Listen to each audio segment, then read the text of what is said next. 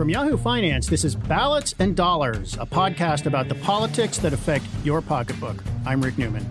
And I'm Alexis Christoforous, and today we are talking about the Democrats' three best ideas as we head into the 2020 election.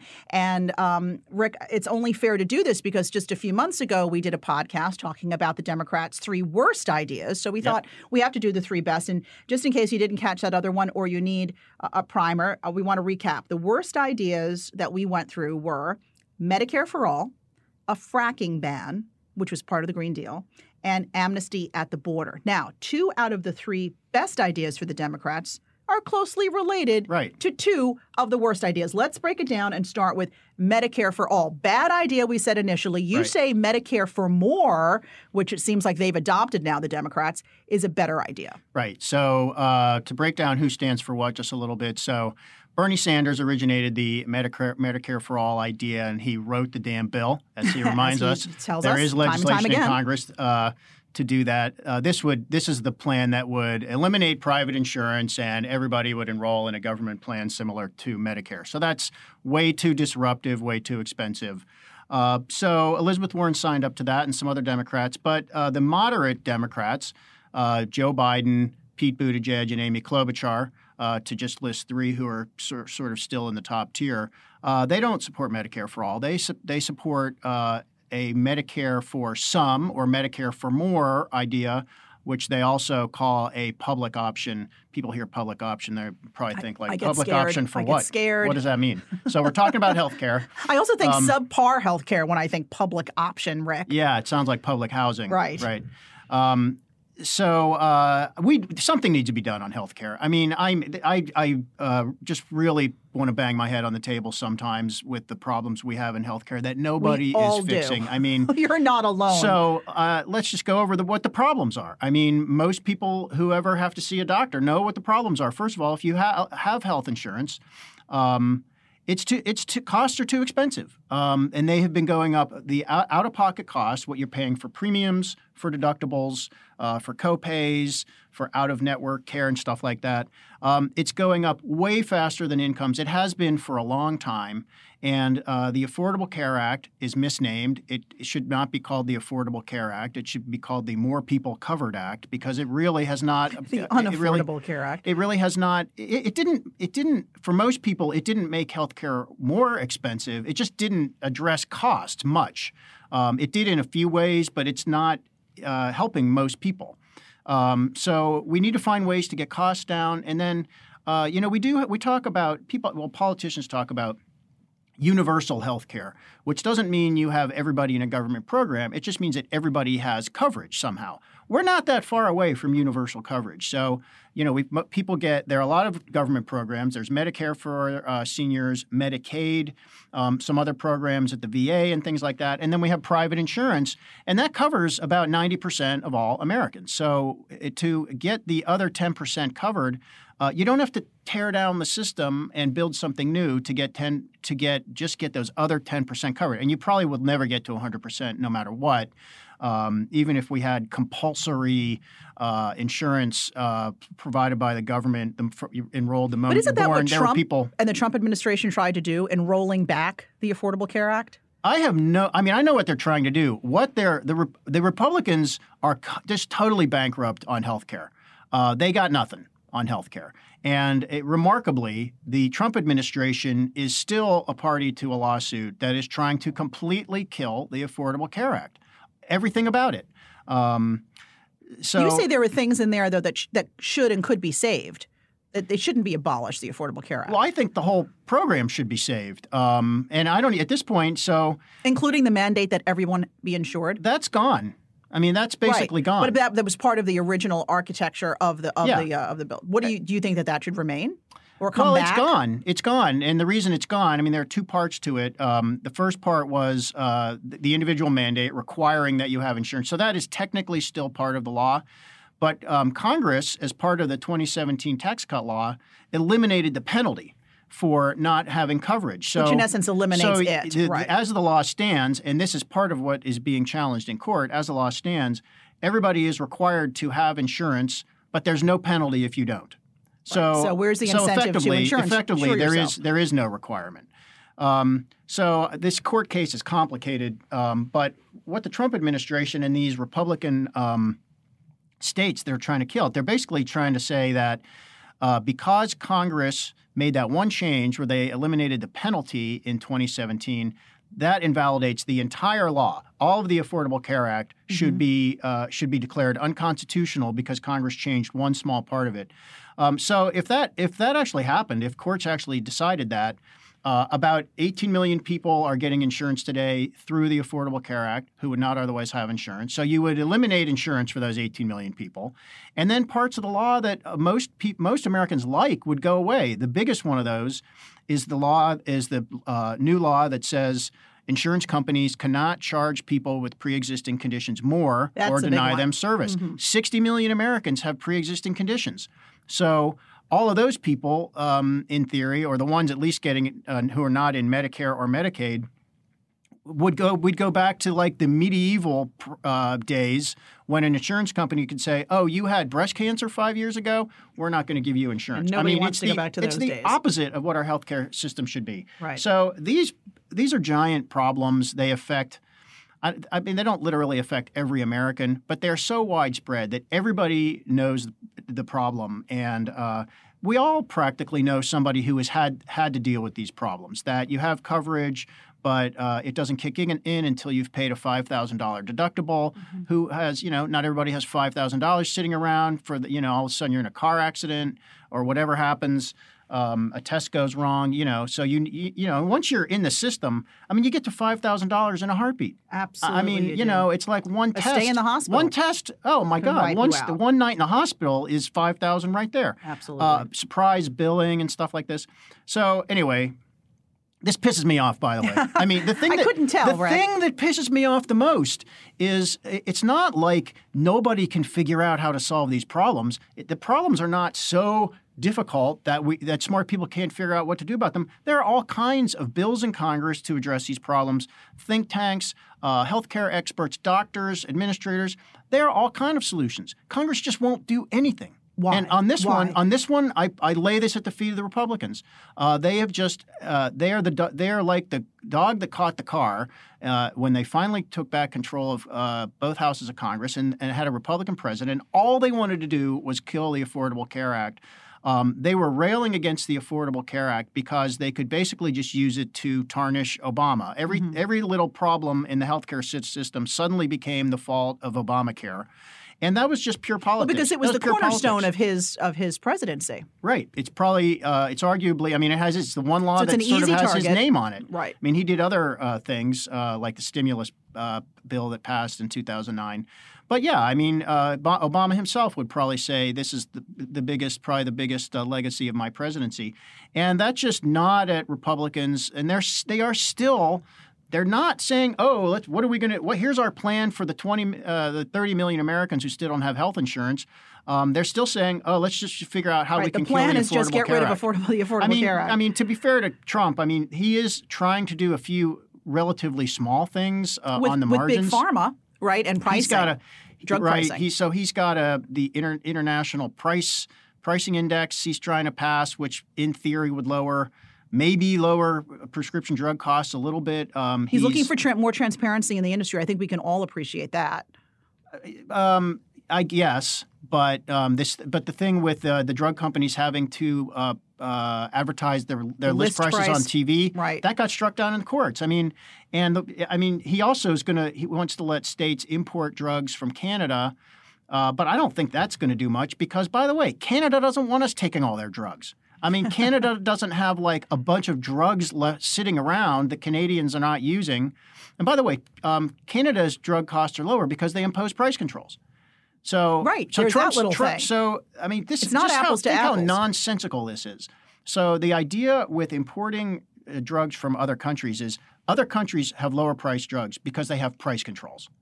So Trump is saying, and the people who favor this are saying, instead of imposing our own price controls in our own market, right, let's go abroad and buy prescription drugs from other countries that impose price controls.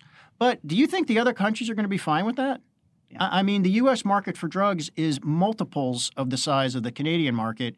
And if this if there was one person in Canada who couldn't get a drug when they needed it because it had instead gone to America, I mean, I think, what would you do? What would any country do? They'd be like, forget that. Right. So coming back to our essential point here, Medicare for more or for some, which it seems like even Warren has backtracked her hard stance on Medicare for all, wanting Medicare for all.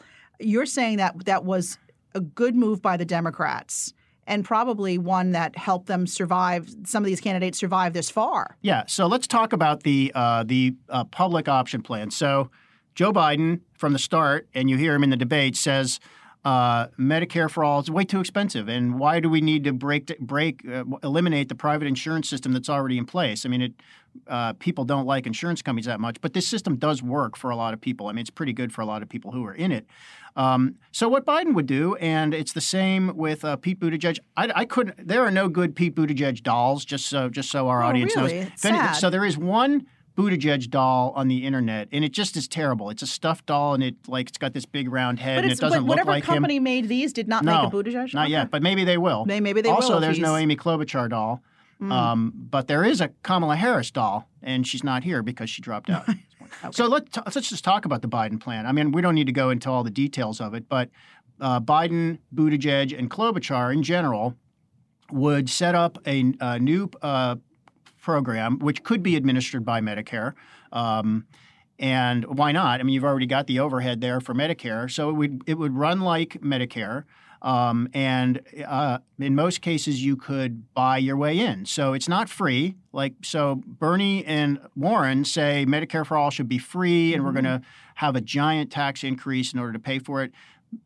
Medicare for more is not free. There can be subsidies for people below a certain income threshold, but for people who can afford it, which I don't know pick your cutoff, $100,000 or family income of $50,000, you pay something. So you've got some skin in the game, and you're basically just buying insurance from the government, and the government can offer insurance cheaper because there is no profit margin, and if it's big enough, and if you combine it with Medicare, you've got scale that no insurance company has. They have the purchasing power for sure. Yeah. So I think it makes great sense. So that addresses the 30 million people who don't have insurance right now, but it would also be a lifeline for this one small group of people I want to keep drawing attention to because they're getting screwed the worst. And it's people who are, let's say, in their 50s, let's say between the age of 50 and 65. At 65, you qualify for Medicare. But between 50 and 65, if you do not get insurance through an employer and you have to buy it in the private market, I mean, I've ranted about this before. The premiums are unbelievable. Yes. I mean, $30,000 for a couple, for two people. So, and that's about at a point in your life when you actually need the doctor, probably more often than you ever have. Right. I mean, even if you're healthy, I mean, cancer risks go up, heart attack, stroke risk, whatever. And it's like, so these people actually pay. A lot of people actually pay that because they can't. They're not willing to go with that. So anyway, this is maybe 2 million people who are stuck in this situation. With again, independent contractors. So your work, you could even make a lot of money. You just don't get insurance through a big employer. So you have no scale working for you. So these people could buy into Medicare for more and get reasonable coverage because, Medicare, the pool is so large that Medicare can socialize the costs. I mean, you're in a huge pool, so they can afford to bring the cost down just of premiums and have some insurance. So that's people who are insured right now, but you'd be helping them out a lot. And this, by the way, would not be easy to do. It would, first of all, it would take Democratic majorities in both houses of Congress, along with a Democratic president, because Republicans, I guess Republicans are just opposed to health care. I mean, it really just is all about partisanship, and they just don't want the Democrats to win when it comes to health care. The only thing Republicans ever talk about is health savings accounts, which is kind of just create a tax incentive to help people have more money available for health care, so it's a little bit more affordable. But that's not addressing the giant cost problem or anything like that. Mm-hmm. So even the public option, which when you compare it to Medicare for all, a public option sounds small and reasonable, but even getting that passed would be very, very difficult. And it could destabilize the market in some ways. So one thing that could happen is if you had a public option, you'd have to decide if you already get insurance through an employer, would you be allowed to choose the public option instead? And I think to make this work, you might have to say no. You might have to say, no, this is not – if you are getting insurance through an employer, you got to stick with that, and the employers need to continue to offer that coverage, because if you didn't, so then employers – the whole thing gets thrown out of balance. Yeah, Maybe the purchasing power of the employer goes away. You start to erode it. Yeah, so a couple of things could happen. So if you have a few people at any company might say, I like the public option better. I'm going to go over there. Well, that actually shrinks the pool of people covered by the employer, and you need big pools to make insurance work, because that's how you spread the cost out among more people, and that's what makes it work. So if you get people leaving insurance offered by employers, that insurance could get more expensive. And you could also have another thing that happens, which is employers might just cut back on their own coverage, cut their own costs, and just tell their workers, well, our insurance sucks, but you can just go to the government. Just get it from the government. And if that happens, then you start to have this sort of sinkage problem in the private market. So, beware unintended consequences. But the economic problems, just the economic problems with the system we have now, I mean, think about what they are. Think about all the people who don't try to start a business because they have to have health care through an employer. So it depresses the system we have today, depresses entrepreneurship. You and I both know people who are in the wrong job, a job that's not suited to them because they need the benefits. Yep. How many people do we know who say, for the benefits. I would do something else, except I need the benefits? Or families are always making this trade-off. One of them has to stay in the workforce. One spouse to get the benefits. Has to have a job with benefits. Right. So the rest of the world is outrunning us on this, and our costs are also double what they are in Europe, for example. So I think Biden gets it right, and Buttigieg too. We don't need to tear down the whole system and spend trillions of dollars to address, to make pragmatic improvements to the healthcare system. So this public option is how you get there. I want to get to our other great Democratic idea here in 2020 election, and we just covered Medicare for More. Now let's move over to Biden fell down. To climate change. Of all the people to fall down, why does it have to be Biden? Try to get him steady there. Yeah. You say a carbon tax is one of the Democrats' three best ideas. Really? Make the argument for me. Rick. Okay. So we know about the Green New Deal, or maybe we've heard about the Green New Deal but don't know about it. This is just a sweeping government program that would be just ginormous. The government gets deeply involved in electricity, the electrical market. Bernie Sanders wants the U.S. government to basically take over the electrical grid and operate the grid. So we have these sort of public utilities that mostly do that now. He just wants the U.S. government to do it. The whole problem with these giant government programs, they're hugely expensive. This is not where America is. America does not want giant government agencies addressing every problem. That's just the way it is. I mean, we have a center-right electorate, like it or not. That's what people want. And government— Sounds awfully socialist to me. What, Green New Deal? Yeah, if the government is not going to be that involved. It is. So what a carbon tax would do— and the economists like Ben Bernanke and Janet Yellen and Nobel laureates earlier this year signed a letter saying we need a carbon tax. A carbon tax just gives the government is in the role of taxing, and the private sector figures out how to fix the problem. So you just raise the cost of energy on a consistent basis. You have a schedule of carbon tax increases. Everybody knows that the price of carbon, and we're talking about gasoline. Yes, this would be a tax on drivers. It would be heating fuel. All the regular things we use oil and gas products for. The cost is going to go up because of this tax. It's going to go up incrementally. You publish a schedule so everybody knows when the next tax is going into effect and how much more it's going to cost. So everybody knows this, and industry figures out what to do about it. So this creates incentives. So you're going to make a lot of money if you're the person or the company that figures out the next energy source that's not subject to the carbon tax.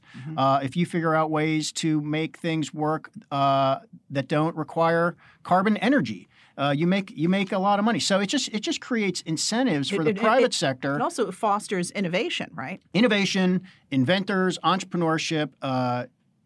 Be the one who solves this problem. You basically just create an incentive for the people in the private sector to make a lot of money solving this problem. And at the same time, you are definitely going to cut back on energy use, because when you raise the cost of something, people buy less of it, almost always. And you're also raising revenue for the government.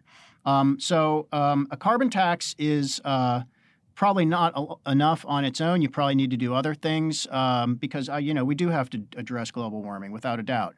But this is a way of doing it that creates an incentive for the private sector to do what it does best, which is make money solving problems. And there really is no plan like this on the Republican side or within the Trump administration. Because carbon. So here's a problem with a carbon tax, is you're raising gasoline prices, and you're raising heating. You're raising people's energy bill, because this does have to get passed on to consumers. So you could do things such as, you are raising money. In fact, you could be raising a lot of money by doing this. You could actually rebate money to people by calculating. I don't know how you would do it, but there are theories for how you would do this. So you try to rebate people about what they're paying in carbon taxes. You just kind of give them the money back. Now, that would not be perfectly fair. There are some people who would still end up worse off, and some would probably end up better off. But at least it's a way of trying to make it what's called revenue neutral, so that you're not actually taxing consumers that much. Or you use the money that you're raising to address some other problem. So you deal with it that way. So I just don't. I mean, you look at. I've read the Green New Deal. It's just a monstrosity. I mean, I don't know how any Democrat thinks, number one, this could ever pass, or number two, it could ever work. Right, but within that Green Deal, you're saying there's a good idea there. And the Green New Deal does not include a carbon tax. Oh, okay. Amazingly. It doesn't. Huh. So let's talk about who likes this idea. The guy who has talked about this the most, and he hasn't talked about it that much, is Pete Buttigieg. And as I said, we don't have a Pete Buttigieg doll. But that's okay. I think Biden and Warren have said when they've been asked, would you favor this idea as part of an energy transformation plan? I think they've said yes, they would. But it's not something they're really touting. So Buttigieg is really the only one I'm aware of who actually has this as one of the things he'd want to do. Bernie Sanders says no. I'm not sure why, but he backs the Green New Deal. Okay. Along with AOC, Alexandria Ocasio-Cortez. All right. Third best Democratic idea, free universal pre-K and preschool. Yep. So Elizabeth Warren is the one pushing this. So we've got all the dolls in play today. So this is one of the things she would fund with her wealth tax. She wants to have universal child care and universal pre-K. So every parent would have access to child care and pre-K. There would be. I'm sorry, Bernie. Bernie lost it. Bernie's out. Too long standing there. So Elizabeth Warren doesn't want to make it literally free for everybody, like wealthy families. Aren't going to get free child care. But she wants to make it. There are some programs like this right now, like Head Start is one of them. Sure. But basically, she would just make it much more extensive. So way more people would have access to it. And this is a good idea economically. Both of these things are good ideas economically. So universal child care, if you just make it easier for working parents with kids to go to work, and you give them a break on the cost of child care. I mean, we know tons of people who want to work as parents, but they're like, one parent says, it doesn't pay for me to get child care because my salary goes right to that person or entity, so I'm staying home. Right. And, that's fine as a choice. Sure. But if you are a parent who wants to work or needs to work, it's good to have you in the economy. I mean, the more working people we have, the more economic growth we have, the more productivity goes up, and the more living standards go up. So this is a way of making it easier for people to work and be productive members of the economy and help the family budget. Now, I have problems with stuff that's like free for everybody because I think you should always have a little skin in the game. Because if something's free, you will just there's no limit to how much you will want to consume, right? But if you have to pay for some of it, well, there is a limit to how much you would consume because you're bearing part of the cost. So this would be expensive. Universal child care would cost about $70 billion per year. And Elizabeth Warren actually has a bill. That's a lot of money. We're not talking Pentagon numbers, but $70 billion is a lot of money. So nothing to sneeze at. That money would have to come from somewhere. And that would be raised all by her wealth tax? Yeah. So I think we've talked about the wealth tax before. I think that's implausible. I don't think that could get through Congress, even if Democrats controlled both houses. So I don't think the wealth tax is going anywhere. But something more modest, I mean, provide help with child care for more people. Have, good cutoffs, good means testing, so that people can work a little more comfortably. That's good for the economy. Universal pre-K is often attached with universal child care. This means pre-kindergarten education for 3- and 4-year-olds. And there's a lot of research on this. It improves kids' performance in school. I mean, it is sort of when they're interacting with others, you mean?